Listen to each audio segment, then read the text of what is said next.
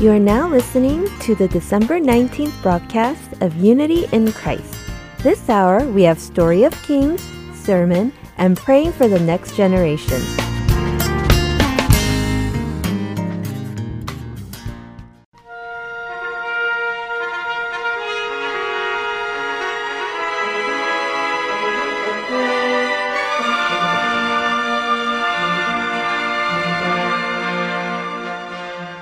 Hello, Heart and Soul listeners. This is Brian Winston with Story of Kings.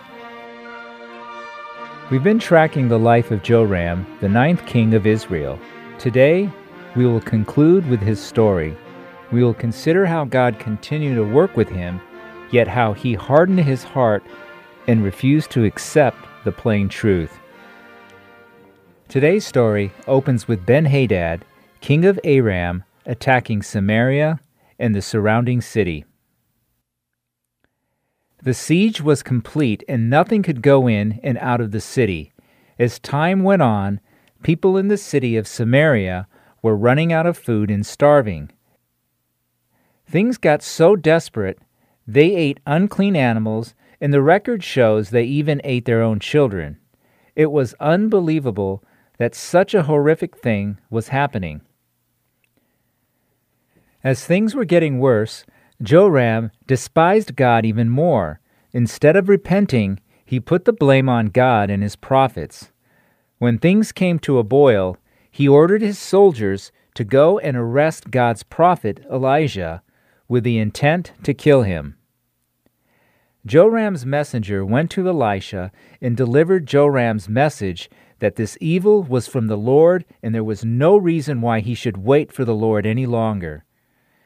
Joram meant that God was allowing such a disaster to happen to him, and if so, he could not possibly expect God to deliver him. Joram realized that this disaster came from God.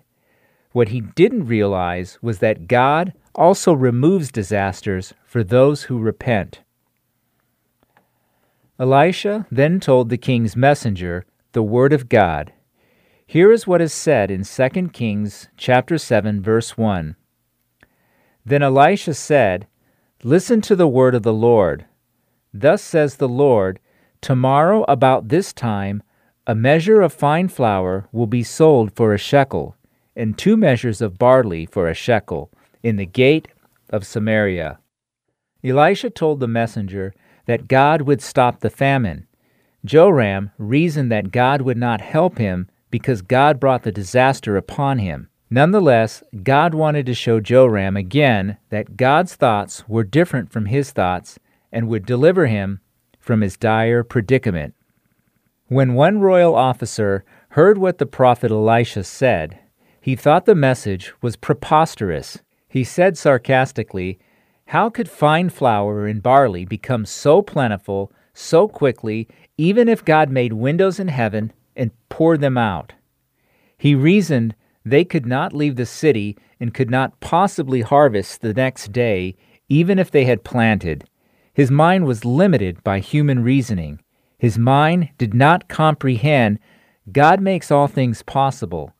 At that, Elisha told him, "Behold, you will see it with your own eyes, but you will not eat of it." That same afternoon, when Elisha made the prophecy, 4 lepers were talking amongst each other at the gate of Samaria. In those days, lepers had to live outside the city to distance themselves from other citizens, lest they might infect them. The thing was, these lepers outside the city were starving as well. Because they had nothing to lose, they made a big decision on their own. They decided to surrender to the Aramean army. They thought they would die either way, but if they surrendered to the Aramean army, and if their lives were spared, they might not at least die of starvation. So these 4 lepers cautiously approached the camp of the Arameans. What happened next was an amazing intervention by God. As they drew near, it was not their approaching of the Arameans heard, but the sound of chariots and of horses, the kind of sound made by a great army. The Aramean army was caught by surprise, and panic came upon them. They argued among themselves that the king of Israel hired the kings of the Hittites and the kings of the Egyptians to attack them. They became frightened at the possibility of two of their greatest enemies coming together to launch an attack against them. So they fled, running for their lives, leaving everything behind, the horses, donkeys, and all provisions. When the 4 lepers finally reached the Aramean camp, it was around sunset. Against the setting sun, they noticed that there was no one in the camp. They could not believe their eyes. There were all kinds of food, and they were hungry, so they ate. After they had their fill, they felt they needed to tell the others. They went back to the city and told the people what they saw. Of course, Joram did not believe that Aramean soldiers would simply vanish like that. He weighed the possibility of a ploy by the Aramean army to get them to open the city gate and come out, as they were hiding in ambush. Even though God had told Joram through Elisha that he would provide food for them, Joram was still doubting God. To check things out, Joram ordered his soldiers to go back behind the Aramean camp and scout around. When the scouts went out, all the way to the camp, they found lots of scattered clothes and equipment that the Arameans threw away in their haste. They found there was no one left in the camp. They reported back to Joram, and the people of Israel came out of the city and plundered the spoils. They ate the food the Arameans left behind and drank their drinks. Just as God said through the prophet Elisha, Samaria was full of food, and God's prophecy about fine flour and barley being plentiful came true. Incidentally, when the people of Israel rushed to the Aramean camp to plunder the spoil, Joram ordered one of his royal officers to guard the city gate. This royal officer was the one who sneered at God and spoke to Elisha sarcastically the day before, saying, "How could what Elisha said be possible even if God made windows in heaven to pour out flour and barley?" According to 2 Kings chapter 7, verse 20, this royal officer was trampled by the people who rushed out at the gate and died. This was in fulfillment of what God said through Elisha, that he would see how God provided food, but he would not eat of it. Ultimately, God used the Aramean army to show Joram and the Israelites that the Lord was alive and demonstrated his might. God let Joram and the Israelites experience how God's promise came true and let them know how God was in charge. God patiently waited for Joram and the people of Israel to turn back to him. But they refused to believe God's word and did not turn back to him. Because of that, God judged against Joram as he had spoken through Elijah and Elisha. 1 Kings chapter 19 verses 16 and 17 records God's judgment against Joram, spoken through prophet Elijah. Sometime later, Joram made an alliance with Ahaziah, king of Judah, and went to war against Hazael, king of Aram. Joram became wounded by the Arameans, so he returned to Jezreel to attend to his wound, and Ahaziah, king of Judah, went to Jezreel to see Joram.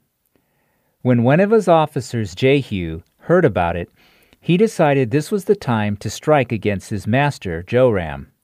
So he rode to Jezreel to kill him. Joram, king of Israel, and Ahaziah, king of Judah, went out on their chariots to face off against Jehu. It just so happened where they met up was at the property of Naboth the Jezreelite. Here is what is said in 2 Kings chapter 9, verses 22 to 24. When Joram saw Jehu, he said, "Is it peace, Jehu?" And he answered, "What peace, so long as the harlotries of your mother Jezebel and her witchcrafts are so many?" So Joram reined about and fled and said to Ahaziah, "There is treachery, O Ahaziah."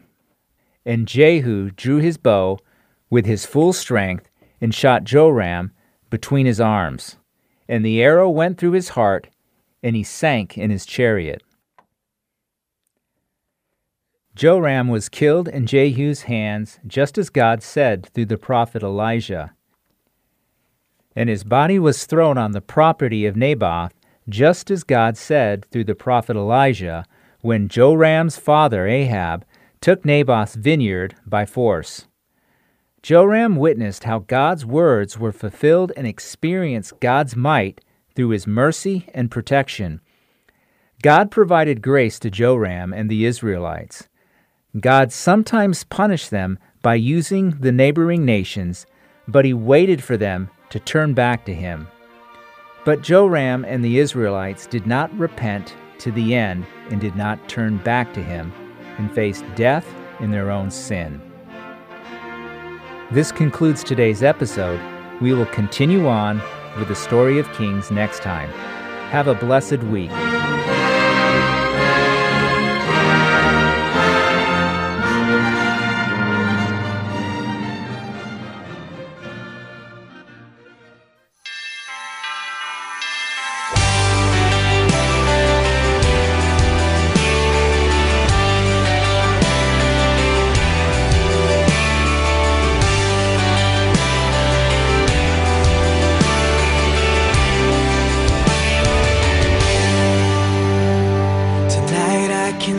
Star shine, and its splendor fills up the sky.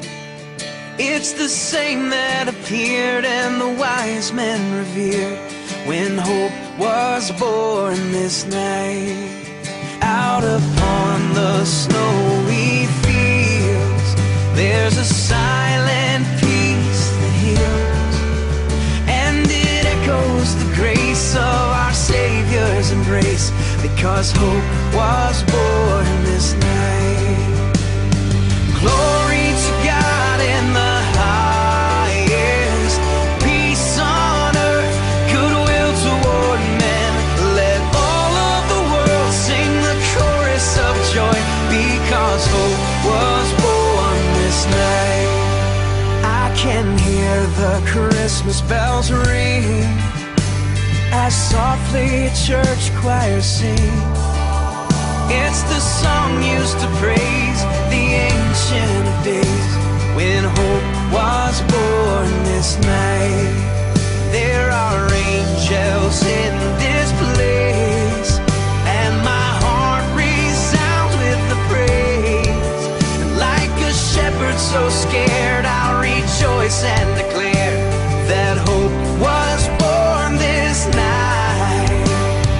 Glory to God in the highest, peace on earth, goodwill toward men. Let all of the world sing the chorus of joy, because hope was born this night.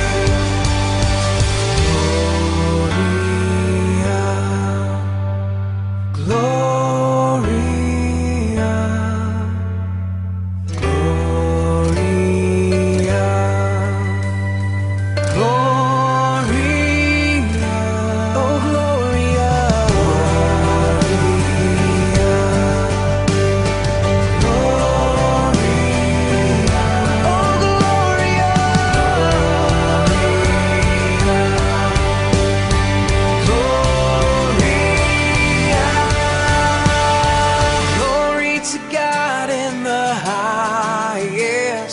peace on earth, goodwill toward men. Let all of the world sing the chorus of joy, because hope was born this night. Glory to God in the highest, peace on earth, goodwill toward men. Let all of the world sing the chorus of joy, because hope was born this night.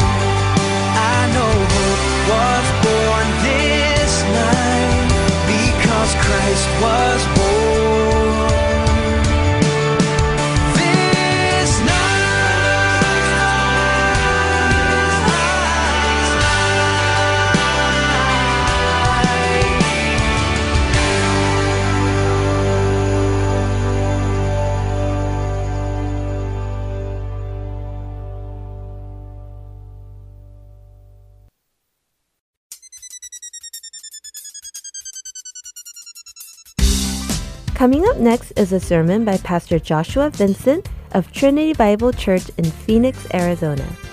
Today's topic is God the Holy Spirit. I hope you have a blessed time with Pastor Joshua. Well, when you think of Christmas, I don't know what the first ghost you think about is. Maybe it's the ghost of Christmas Past from Charles Dickens' A Christmas Carol. But my hope is that you're thinking about the Holy Ghost. And that's exactly what we're going to be thinking about this morning. We are going to be in Luke chapter 1 that was just read, thinking about the role of the Holy Spirit in the birth of Jesus Christ. In the birth and the incarnation of the Son of God who took on flesh. Now, we don't believe in three gods, in one God with three modes, but we believe with the historic creed of Nicaea and Athanasius in the one true God, God the Father, God the Son, and God the Holy Spirit, who have one essence and three persons. Now, maybe you struggle to understand the Holy Spirit. And it's not just a Christmas thing. I remember a quote by Dorothy Sayers where she was sharing the story of a new Chinese convert to Christianity who, when he first saw the dove as a symbol of the Holy Spirit, exclaimed, "Honorable Father, very good. Honorable Son, very good. But honorable bird, I do not understand at all." And I think sometimes when I hear people talking about the Holy Spirit, just in general, it seems like there's a misunderstanding of the nature of the third person of the Trinity. Well, we want to understand the Holy Spirit, who some treat as the shyest member of the Trinity because he's so Christ-centered in his operations, while others treat him like he's the wild child of the Trinity, who's supposed to be against things like order. But this morning we want to turn to the good doctor Luke and his gospel in Luke chapter 1, verses 26 to 40, as we unpack the role of God the Spirit in the incarnation of God the Son. Now, Luke launches his gospel in the first 4 verses, telling us the purpose that he has written this gospel to others. He says he is doing it to lay out an orderly eyewitness account of the works of Jesus. You'll notice that he begins in the very next verses telling the story about an angel, Gabriel, dropping down from heaven to foretell a miraculous birth. Now, you might need an eyewitness to collaborate something like that. Otherwise, people might think that maybe you're crazy or maybe you're inebriated. But here he says, no, this is an eyewitness account. An angel dropped from heaven to tell about a miraculous birth. But catch this, it's not the birth of Jesus. The first birth we find is spoken of as John the Baptist. So Zechariah is a priest. He's married to Elizabeth. They are described as old and righteous. Aunt Liz is barren. Uncle Zeke is a priest. And Gabriel is coming before Zechariah, who is terrified when he visits him in the temple. Now, Gabriel said, don't be afraid. You're going to have a son, filled with the Holy Spirit in verse 15. And he will walk in the Spirit and the power of Elijah. And then in verses 18 to 20, God strikes Uncle Zeke dumb until John is born, because he asks Gabriel, how in the world is this possible? So catch this. Elizabeth joins the list of famous barren women from the Old Testament who have miraculous births. The miracle of John the Baptist and what's about to happen, this thing that so shocks Zechariah, it only highlights the utter uniqueness of Jesus that we're reading about this morning. In other words, this is a miracle that is a preamble to the greater miracle that is to come. Now, if you're taking notes, this is the big idea. The unique relationship of the Holy Spirit to Jesus signals divinity taking on flesh to bring about a new creation. And we're going to see this in a few ways. First, we see a humble geography meets an exalted genealogy in verses 26 to 27. Now, verse 24, if you read there, you'll notice that it says that it's in the 5 months, it's in the 5th month of when Elizabeth had found out that she was pregnant and is holding it as a secret. And this event that we read about here in verse 26, you'll notice that it happens in the 6th month. And that 6th month is in relation to that 5th month that comes after that 5th month where Elizabeth has been pregnant. That's keen exegesis. 5 comes after 6. Now, Gabriel's back at this time, visiting a woman who is not barren, but a virgin. You see, there's an intensification in the plot here. It's not just a barren woman, it's a virgin woman. notice, Jesus is born in Galilee, and we'll go to Jerusalem later in Luke 2. He is born outside of the city of David, the city of God. And here again, we see the humiliation and the exaltation of Christ combined. We've seen that throughout, this vision of lowliness coming together with this vision of exaltedness. And here, Nazareth was a backwater town off the beaten path. It's that city that when Nathanael heard that the Messiah had come from Nazareth, he says in John 1:46, I'm sorry, can anything good come out of Nazareth? Is that even a thing? I mean, if I think about Nazareth, I don't associate Nazareth with great education and the best schools. I don't associate it with wealth or power or authority.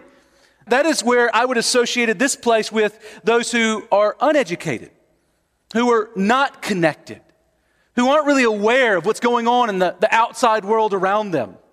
It was not a city that would have been associated with things like God's favor, holiness, a great name, a throne, or power. And yet notice Mary's betrothed to a man named Joseph, who Luke highlights as of the house of David. Now, I'm not sure that Joseph walked around thinking about how he came and hailed from the house of David. He probably would have felt a little bit more condemned and embarrassed about that relationship given where he was living these days. See, David's the Messiah. He is the great king of Israel, who was empowered by the Holy Spirit to go out and fight for his people and to save them and to protect them from all of their enemies. He was a mighty, glorious king. And Joseph's pedigree matters because it means that the son that he would have would legally be of the house of David. Even if not biologically related to David, he would be legally related to David if adopted by Joseph. See, Luke makes clear that Jesus had no earthly father by biology. Just below, we'll see that Luke says that David is his father, and he is the Son of God. Those are the relationships that are highlighted. His relationship to David and to God. But it doesn't say that he's the son of Joseph as his father. See, Joseph would be adopted legally so that we could become adopted spiritually. And that spiritual adoption required Jesus to go from the cradle to the cross and to be raised from the dead and to give us his spirit by which we would receive the spirit of adoption. In fact, I love what Romans 8:15-16 says about born-again believers and the relationship that we have to the Spirit of God. He says that we have received the spirit of adoption as sons by whom we cry, Abba, Father. We, because of the Spirit of God and our relationship to him in Christ, we cry out to the Father who is in heaven. He is no longer our enemy, but our dad. See, the Spirit himself bears witness with our spirit that we are children of God. I think this reality could be the reason that pure and undefiled religion is caring for widows and orphans. It's because if we really have come to know God, then we know what it is to truly be adopted by God. We were his enemies. We were hopeless. We had no future. But in God, we have received an inheritance through Christ so that we do have a future and a hope. And when the Holy Spirit confirms that we know God as Father, it will give us a heart for the fatherless. That's the reality, I believe, of the Spirit of God. That if we know God as Father, that we will have a heart for the fatherless. But second, notice this in our text this morning. Back to Luke. Jesus is the Messiah that we've been looking for in verses 28-33. Now, Mary's been picking out wedding dresses and trying not to be a bridezilla when all of a sudden Gabriel comes and interrupts her wedding plans with a declaration of grace. Now just catch me. Sometimes when you are asking for the grace of the Lord, you are thinking that it is going to come and just fit really nicely into your life and what God's doing. It's going to be super comfortable. But what we find in the Bible often is when the grace of the Lord shows up, it shakes things up. It comes in ways that you don't anticipate, and a lot of times when the grace of the Lord comes down, it makes you super uncomfortable. Mary's life, it got more awkward after Jesus showed up. Notice what happens. Verse 28 says here, and he came to her, being Gabriel, an angel, and said, greetings, O favored one, the Lord is with you. But she was greatly troubled at this saying and tried to discern what sort of greeting this might be. Oh, favored one, this is a message of grace. And she's like, this is wigging me out. I'm not comfortable with this grace. Verse 30. And the angel said to her, do not be afraid, Mary, for you have found favor with God. And behold, you will conceive in your womb and bear a son, and you shall call his name Jesus. He will be great, and he will be called Son of the Most High. And the Lord God will give to him the throne of his father David, and he will reign over the house of Jacob forever, and of his kingdom there will be no end. For now, notice that God sent the angel Gabriel, same angel that visited Daniel, and gave him a vision in 8:17, Daniel 8:17, for the end of time. You remember he gave Daniel this eschatological vision of what was coming at the end of days. And that same angel that visited Daniel now is back for Mary, hundreds of years later. And notice what Gabriel has to say this time to Mary. Greetings, O favored one, the Lord is with you. Now that word for favor, it's interesting, same word for grace. And I'm gathering that Gabriel, from this story, did not look as gentle as maybe some of those, I don't know, have you ever seen those precious moments angels with I think it's the precious moments, it makes little chubby angels with the bellies that poke out that look like kids? You know what I'm talking about? There's like a really non-intimidating little creatures. They were real popular in the 90s. This angel, why would I say that he's probably not like one of those? Well, because Daniel, Zechariah, and now Mary are all terrified by the sight of him. I mean, it reminds me of kind of like a large monster almost coming and saying, it's okay, I'm a good guy, I won't eat you. And yet here, this message that he brings is one of grace. And Gabriel has to tell Mary, don't be afraid. Everybody's always afraid when I show up. Don't be afraid. But what does it mean that she's favored? You know, some people have taken this in different ways. Had any experience in the Catholic Church, as some of you have had? They believe that this favor was because there was really just something about Mary, right? That set her apart from other women. In fact, I was surprised many years ago whenever I saw a church that was called the Church of the Immaculate Conception. And then somebody had to explain to me, like Immaculate Conception, it's not talking about Jesus, it's talking about Mary. They believe Mary was born of a virgin so that she could be prepared to give birth to Jesus. So to them, favored because she was one of God's favorites because of her uniqueness and her virtues. But catch this, Mary has no resume in this text. We're not let off with this great resume of the reason that God chose her. She simply received God's grace because God is good. Now maybe there's another reason she's troubled. She can't think of a good reason to get an audience with God. Why would God show up to me? And in verses 31 to 32, I think it actually explains why she is favored. In fact, in the word commentary, John Nolan explains that favor doesn't mean that Mary was God's favorite or special in and of herself. Favor speaks of the magnanimous bestowal of favor from one who is greater to one who is lesser. It is an undeserved gift that is coming to this favored one. It's more like when someone does you a favor, not by virtue of who you are, but by virtue of who they are. See, the favor will be shown in her giving birth to the son God promised David in 2 Samuel 7. 2 Samuel 7, God promised David a great son. And here we find, I believe, that Luke is highlighting that, Mary, you are going to see the fulfillment of the son that was promised hundreds of years ago to David. See, that name, Jesus, comes from the Hebrew name Joshua, name my mom gave me. It means Yahweh saves. John the Baptist prepared people for the Lord, but Jesus' name is the Lord saves. That's his identity. Now, 2 Samuel 7:9 promised a son to David with a name that he too would be great. Now Luke 1:32 also says that he would have the throne of David, he would be the Son of the Most High, he would reign over the house, and this would be for eternity. See, 2 Samuel 7 uses all of these same descriptions that Luke does of a coming descendant of David, predicting that he would have David's throne in verse 13, that he would be Son of the Most High in verse 14, and reign over their house forever in verse 16. See, Luke wants us to understand that Gabriel says this Messiah that was promised in 2 Samuel 7 has arrived in Luke 1. Now don't miss this. Jesus, if you're reading your Bibles, this is why he matters. He fulfills the promise made to Eve of a seed who would undo the curse that was brought by the serpent in the Garden of Eden through a greater seed who would crush the head of the serpent. He is that seed. Jesus fulfills the promise that God made to Abraham of a kingly seed who would be a king that would bless the nations.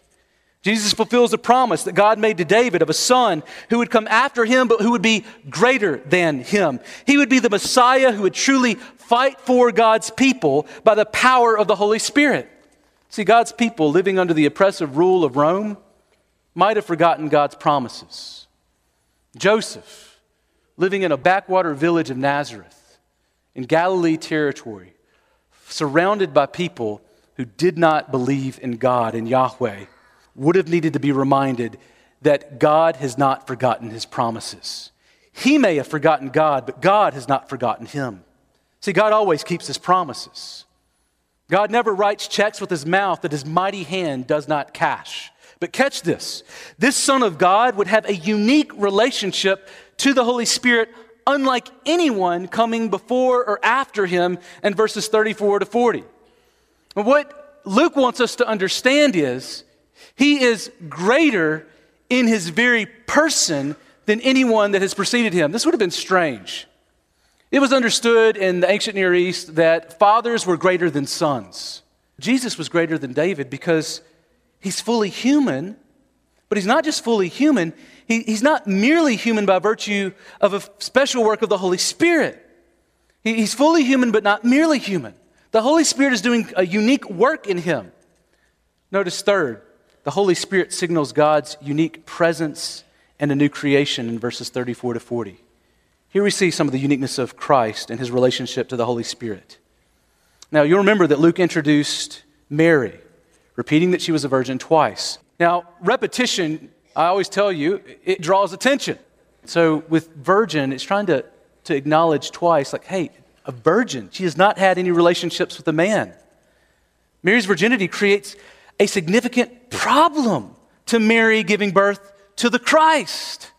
How is she going to do it if she hasn't had relations with a man? That's why perplexed, she asked in verse 34, how will this be since I am a virgin? That's a modern equivalent of, Gabriel, you do know where babies come from, right? And Gabriel responds in verses 35 to 37, explaining it this way.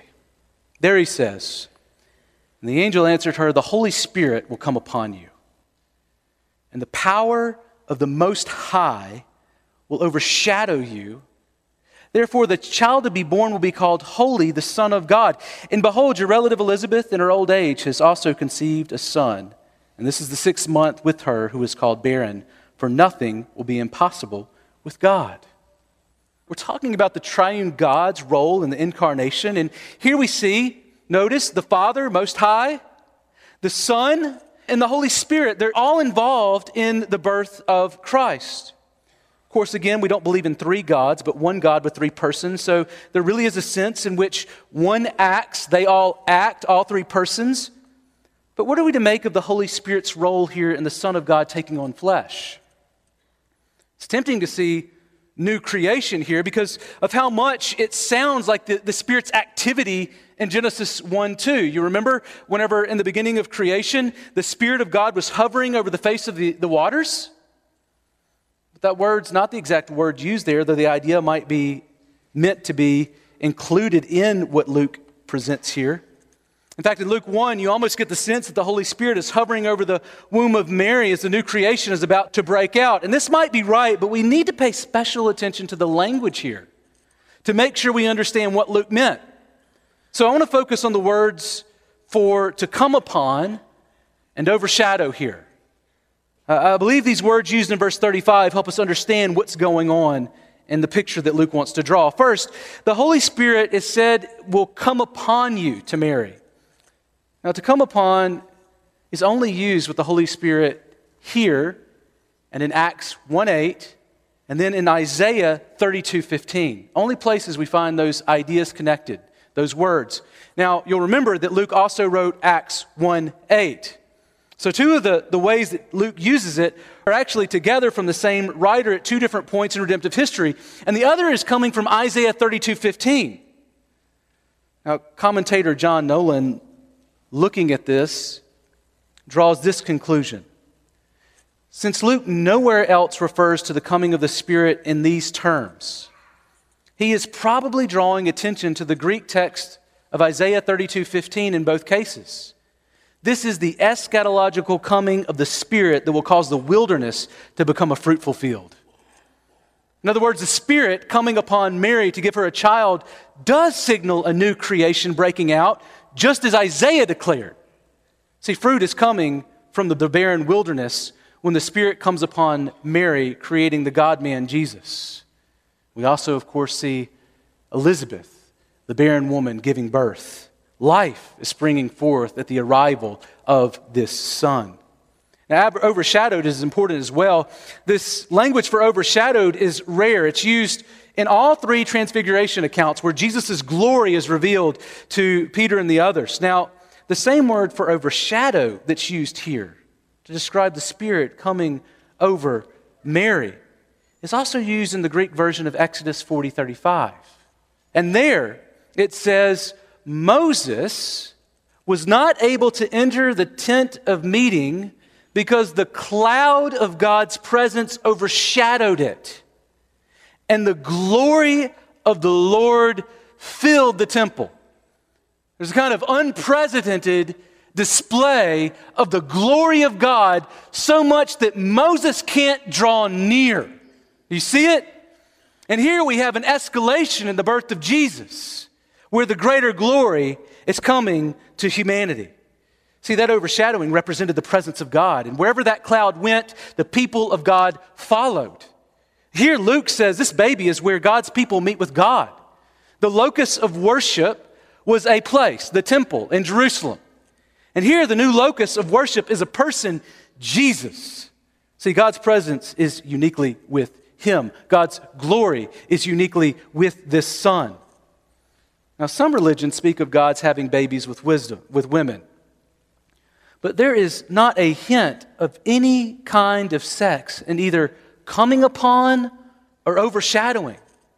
It is clear this is a miraculous activity of God. This baby would truly be born of the Holy Spirit's miraculous initiative. There's a sense in which God formed Jeremiah in the womb. If you go to Jeremiah 1:5, it says that. And there's a sense in which he too was consecrated for prophetic ministry before he was born. That's what Jeremiah 1:5 says. God had initiative in his life to be used. But Jesus here is utterly unique in his relationship to the Holy Spirit and how he formed and consecrated Jesus from the womb. He was formed in a way that Jeremiah was not. Jeremiah had a daddy on earth. Jesus did not. See, the Holy Spirit formed Jesus in the womb of Mary without any biological father. He consecrated the Jesus who entered the cradle for the purpose of going to the cross to save us from God's just wrath, and he did this for a sinful humanity.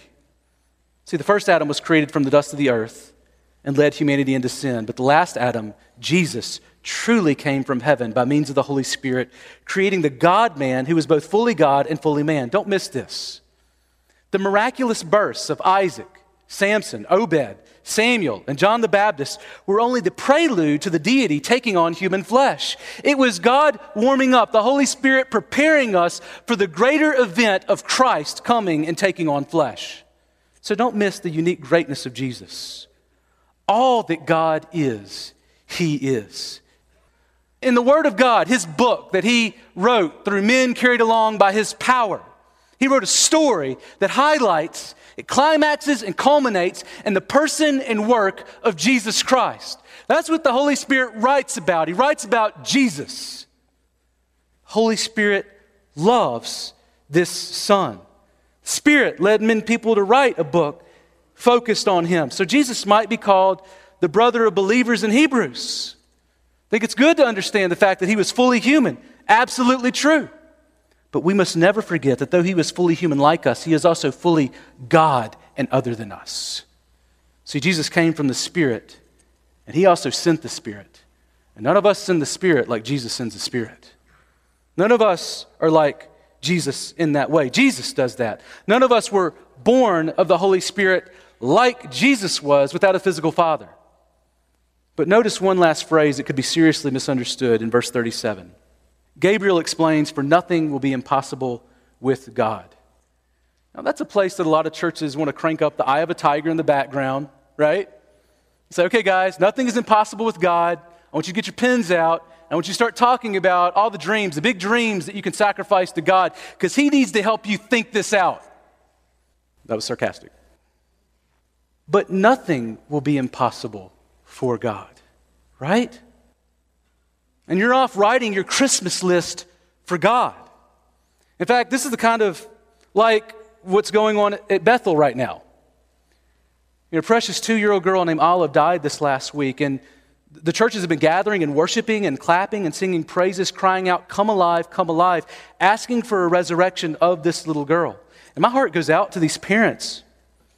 But should we ask for the resurrection of the dead, especially if nothing will be impossible for God? I think that's a good question. We have people that we love that die. Should we be praying and asking for God to raise them from the dead? It's interesting that church history, we don't have Orthodox groups that are doing this, and you might ask why. But I, for one, serve a God who is able to do far more abundantly than all that we ask or think, just like Paul says in Ephesians 4. I believe in that God. But we need to know the character of the incomprehensible God. If we really begin to wrap our minds around who God is, the fact that He is far beyond our knowing, His ways are unsearchable unless He comes down and shows us, then it means that we need to think carefully about what God has said, about how we ought to think about the nature of what we should expect from Him. God always keeps His promises. But what are His promises? That's the question. See, we need to know what God has said. Jesus says He'll give us whatever He asks in John 14:14. But we kind of need to put that in context. Do you remember what He says to Peter in John 13 whenever Peter asked Jesus something? He says, I want to follow you. And what does Jesus say? You cannot follow me. And then John 14, I will give you whatever you ask, but I just asked to follow you. You see it? Context matters. And later He gives him the Holy Spirit, and he's allowed to follow Him. See, only after Jesus' death and resurrection, and only after He breathes the Spirit on Peter in John 20:22, does John say, you can follow me. And James, what about James and what he says about what we ought to ask of God? He says, you have not because you ask not. You're like, that's what Jesus said. I need to go and ask. But if you keep reading, He also says, and when you ask, oh, I'm asking? You ask wrongly. In what way? Well, you're asking after your sinful passions. You're not asking according to God's will, but you're asking against your own selfish desires. You're not seeking the face of God. You're not seeking to hear from Him. You're seeking to tell Him what you want rather than speaking back the words of God that have been spoken to you to Him in prayer. See, if we want to apply nothing is impossible with God to our daily lives, we need to put that verse in context, right? So I don't think that when God says that, He's saying that we should pray for all things and ask all things of Him and anything's on the table.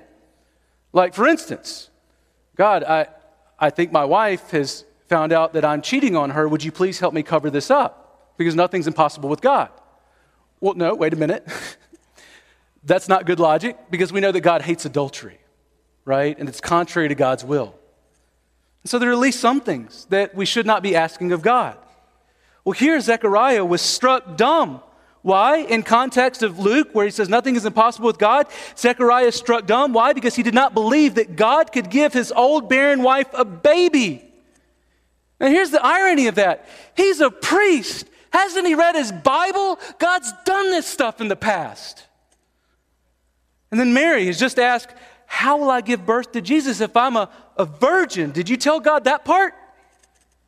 And Gabe's answer is something we've never seen. The Holy Spirit will do it. How do you have a category for that?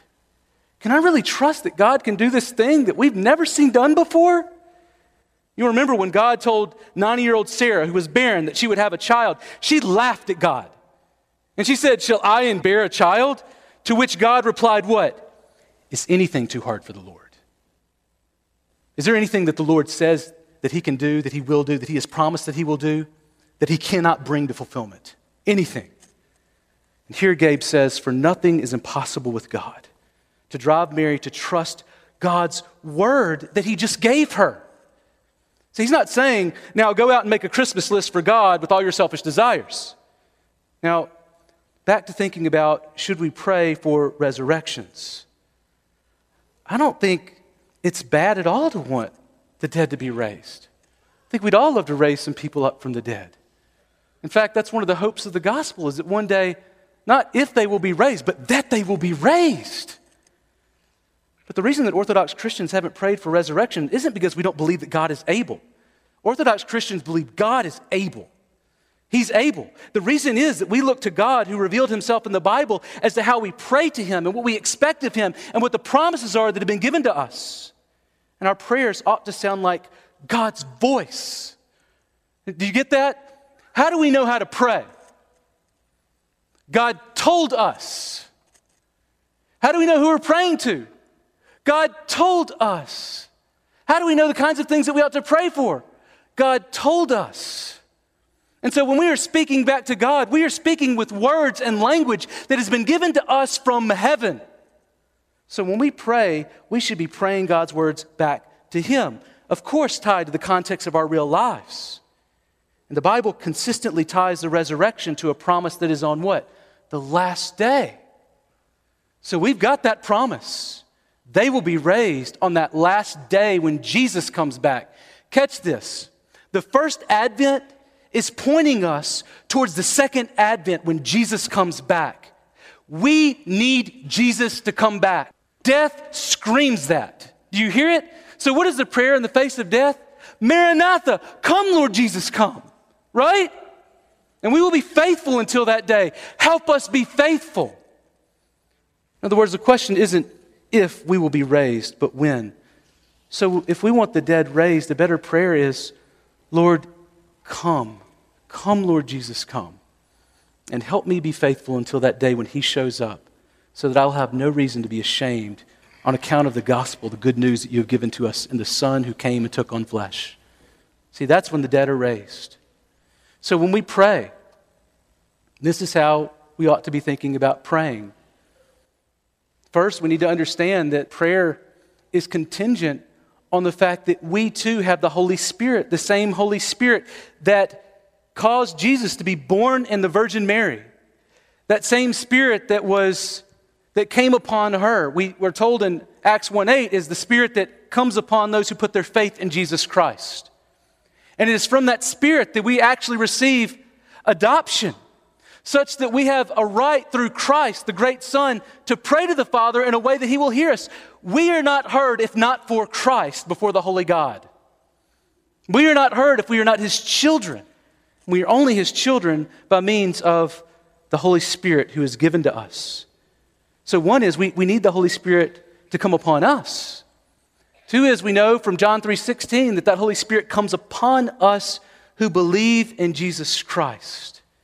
It is by faith that we are given the gift to be able to be saved from our sins and to be born again, as John 3 says. The Holy Spirit calls us to be born again so that we can speak to God, so that we want to speak to God, and so that we have language to speak to God.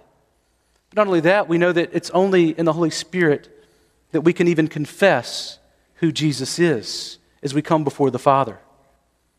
And so when we have those things, when we are born-again believers, and if you're not a born-again believer, one great reason to put your faith in Christ, not to be just saved from your sins, that is enough, but also to have an audience with God as your Father, not as your enemy.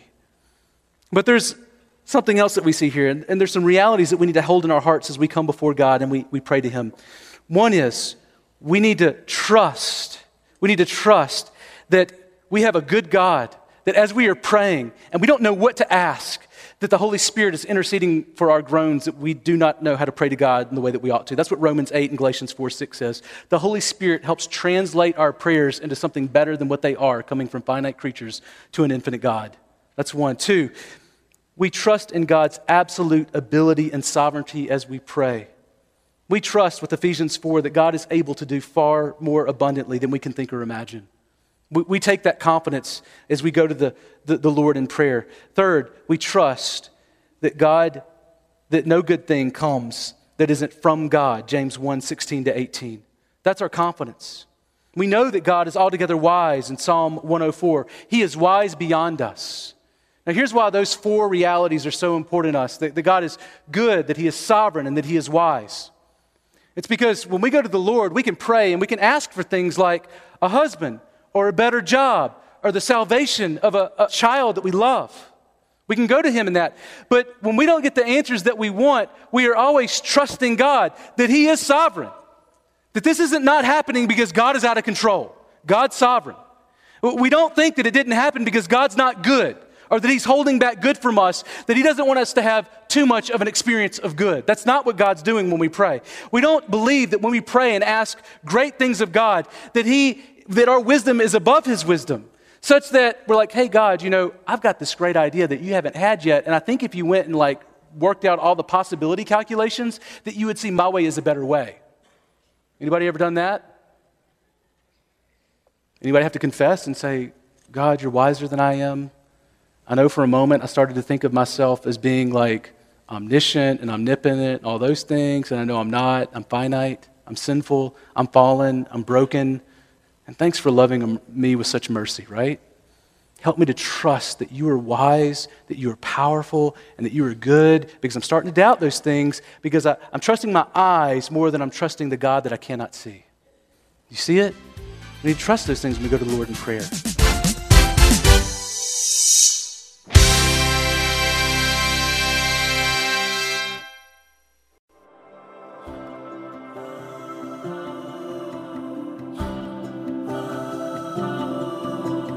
Can you hear the angel song that rang so sweet and clear?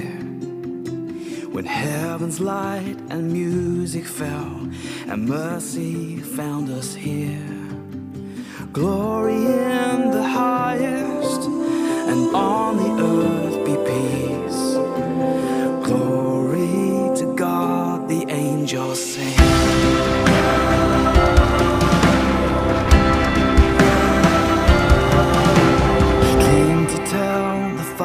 His love, His goodness and His grace, to show the brightness of His smile, the glory of His face. So glory in the highest, and on the earth be peace.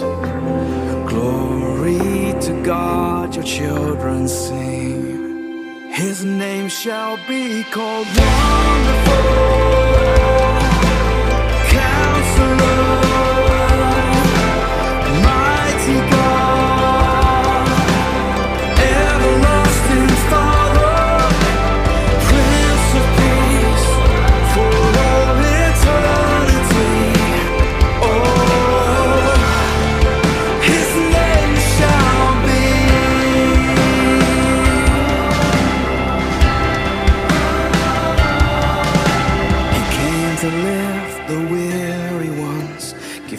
and perfect rest, to take away our burdens and to give a glorious gift.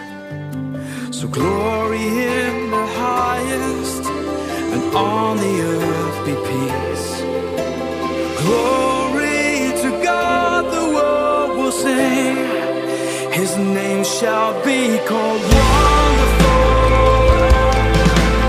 Counselor,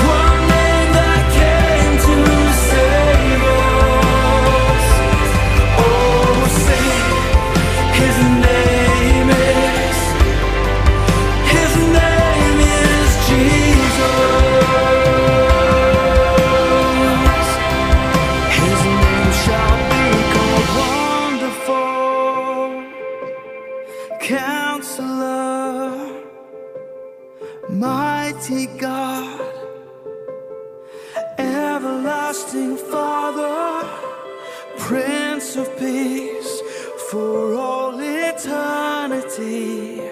Oh, his name shall be. Oh, his name shall be.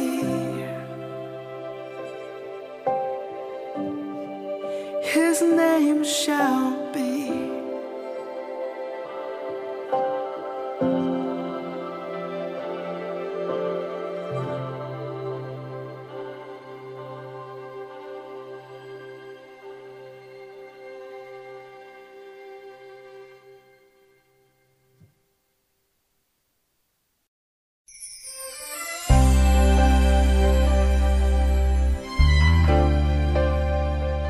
You are now listening to Unity in Christ, the English hour of our broadcast program.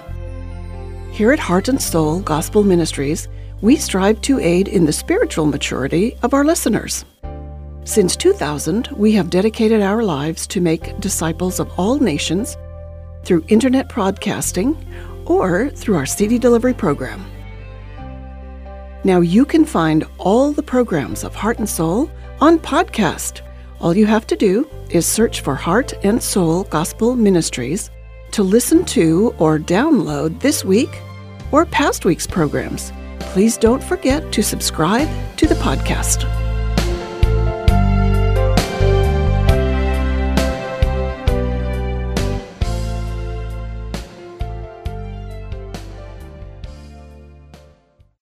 Following is the program Transforming Grace.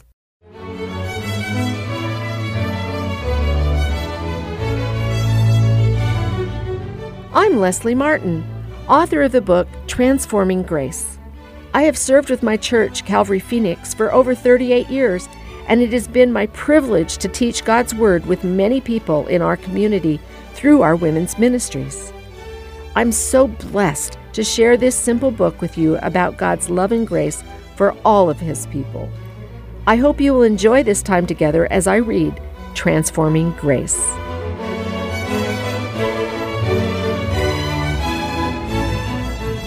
The Bible declares that the person who believes in Jesus is not under the condemnation of law.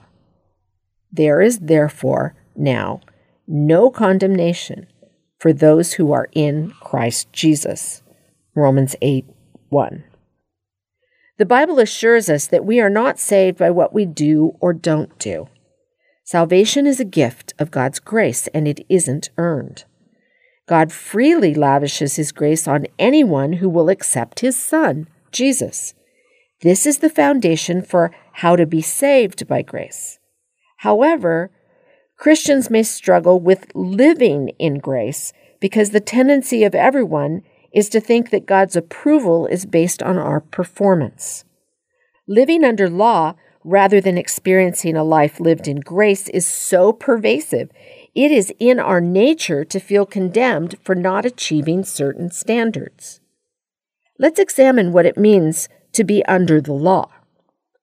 In the Old Testament, the law was all about the commandments that God gave to the Jewish people. It included the 10 Commandments, but actually it was comprised of 613 commandments. Try posting those on your wall and keeping them every day. Do you think you could even remember them? Actually, no one succeeded at this, and everyone was guilty of breaking at least some of God's 613 commandments. That's why the Apostle Peter later said, "Now therefore, why do you put God to the test by placing upon the neck of the disciples a yoke which neither our fathers nor we have been able to bear?" And that's in Acts chapter 15, verse 10. No one could keep the law. Fortunately, we are no longer under obligation to obey the Old Covenant laws. For example, we don't have to avoid pork. We don't have to worry about keeping a certain day for worship, hand-washing rituals, and all of the various things associated with keeping kosher. Although we no longer deal with the law in that sense, there are still a lot of us, if not most of us, that live under some kind of law that we have placed on ourselves. Wanting to do what is good and right is not living under the law. We desire to do what is right because we are saved. We're new creations in Christ. What we once loved, we now hate, and what we once hated, we now love. There is a new person inside of us that loves God and wants to live for God. There is absolutely nothing wrong with that. That's not living under the law. What then does it mean to live under law? Living under law is characterized by a performance-based life. It's all about what I do and what I don't do. It includes not just my actions, but also what I say and what I don't say. It's not just the bad stuff I do, but also the good stuff that I neglect to do. I can beat myself up with this type of standard, can't I? I know. I'm not the only one who has struggled with living under law. Many people have the perception that what they do or don't do will somehow make God smile at them a little more. But our performance has absolutely nothing to do with how God views us. Even on our worst of days, God is delighted with us. On our best of days, He's not more delighted in us. His heart towards us never changes. He is the same yesterday, today, and forever, according to Hebrews 13, verse 8. We can never disappoint Him. How could we disappoint someone who has foreknowledge? He already knows everything about us. After God saved us, and we've sinned even after that point, God wasn't surprised by anything we did or said. God never said, "Oh, I can't believe I saved her," or "I didn't know he was going to do such a thing. Can we somehow get his name out of the book of life?" God knows the way we think, and when He has refined us, we will come forth as gold. We're not gold right now. We're like ore that's in the process of being ground and refined and all the impurities taken out. We're not beautiful yet, but we will be someday. This is how we feel if we are living under the law. We feel discouraged and depressed when we fail. When we don't feel like going to church because we've been so selfish and ugly to our spouse, that's living under the law. When we can't look someone in the eye, smile, and say, "God loves you and so do I," because we've been so grumpy, that's living under the law. Some other signs that indicate we may be living under the law include, first of all, feeling a nagging sense of competition or comparison with other people. If we look to compare ourselves with Susie Christian, who we perceive to be better than we are, then guess what? We will always find a Susie Christian who is better than we are. Nevertheless, God is delighted in both us and Susie. He loves all of us equally. Another sign that indicates we may be living under the law is feeling judgmental of ourselves or of other people, or feelings of condemnation, or showing or feeling disapproval of our own actions or those of others, feeling as though we're not good enough, or believing that we are a failure. Any of these thoughts and feelings may be symptoms of living as if we're under the law. At this point, we need to address the question, is there ever a time when a person should be under the law? There are at least a couple of situations in which it is valid to feel convicted and condemned as under the law. First of all, if you're not a Christian, you are under the condemnation of the law. Secondly, if you are a Christian, but you have chosen to live in a sinful lifestyle, or if you've chosen to hang on to sin, then you're under the conviction of the teachings and commands of the Bible. There is a proper use of the law, and there are good reasons to feel convicted or condemned. If you are not a Christian, God uses the law. But how does a secular person know what is right from wrong? Well, we live in a society that values and promotes an independent and self-determined way of life. Many people live as if there are no real absolutes. Only a generation or two ago, most people believed in moral absolutes. For example, it was commonly believed that marriage was a lifetime commitment between one man and one woman, and that sex outside of marriage was wrong. Today, our families are disintegrating through divorce.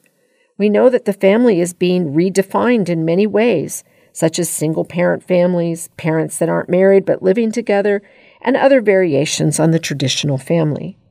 Proponents of same-sex marriage has been legalized. The battle for traditional morality is fierce. We can't look to the culture for moral guidance, so our Creator has given every one of us an inner warning system that sounds an alarm when we do wrong. It's called our conscience. Some people, however, have ignored their conscience to the point that they don't hear its alarm. God has also given us moral absolutes that are found in the Bible. God's Word declares that there are definitely things that are wrong. It's wrong to murder. It's wrong to steal. It's wrong to cheat. It's wrong to lie. It's wrong to gossip. It's wrong to have sex outside of marriage between one man and one woman. The Scripture tells us that all of these things and more are morally wrong. If you're not a Christian and you are feeling bad about doing some of those things, that's good. You should feel guilty.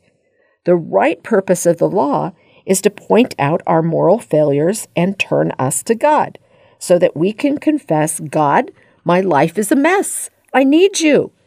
And you know what? God delights in forgiving and accepting anyone who will admit their moral failures. That's called sin. He happily sweeps you up in his arms and accepts you as his child. Jesus said, "All that the Father gives me will come to me, and the one who comes to me I will certainly not cast out." If you have never acknowledged that there is a God and that you have done things that are morally wrong, take this moment to turn away from your sinful, self-determined life and turn to God. You can pray a simple prayer in your heart to God right now. You can pray with me and accept this gift of love that God wants to give you. He wants to accept you as his very own child and totally transform your life to give you the hope of eternal life with him after you die. If this is what you want, pray with me right now. Dear God, I thank you that you are a God of love and grace. You have rules and standards, and they are good. I haven't acknowledged you, and I have been living my life my own way. I've done things that are wrong. My life is not right as far as what you say. Please forgive me. I want to be your child and receive the gift of hope and life forever with you. I ask you to accept me and to look at me with delight as your child. I accept the gift you are giving to me of being a part of your family and of having all my sin forgiven by what Jesus did in dying on the cross and shedding his blood for me. Thank you. I accept your gift, and I thank you for accepting me. In Jesus' name, amen. Welcome to God's family. The good news is you are no longer under the condemnation of the law. Jesus has forgiven you, and God looks at you with delight. You are not under the law.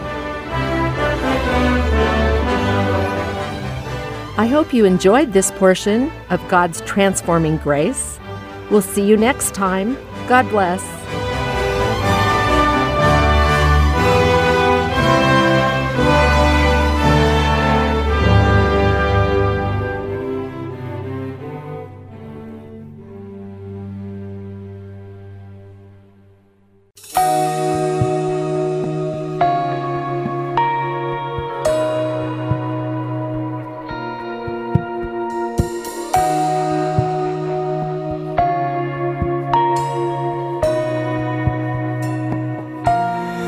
Mary, did you know that your baby boy would someday walk on water? Mary, did you know that your baby boy would save our sons and daughters? Did you know that your baby boy has come to make you new? This child that you delivered will soon deliver you. Mary, did you know that your baby boy will give sight to a blind man? Mary, did you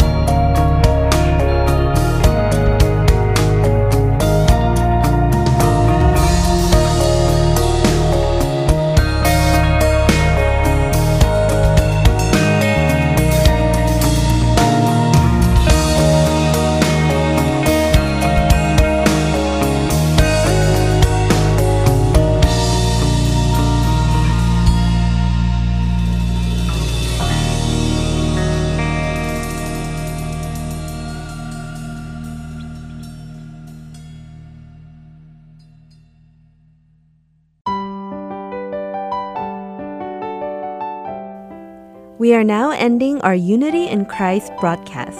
Thank you for listening, and I look forward to being with you again next week.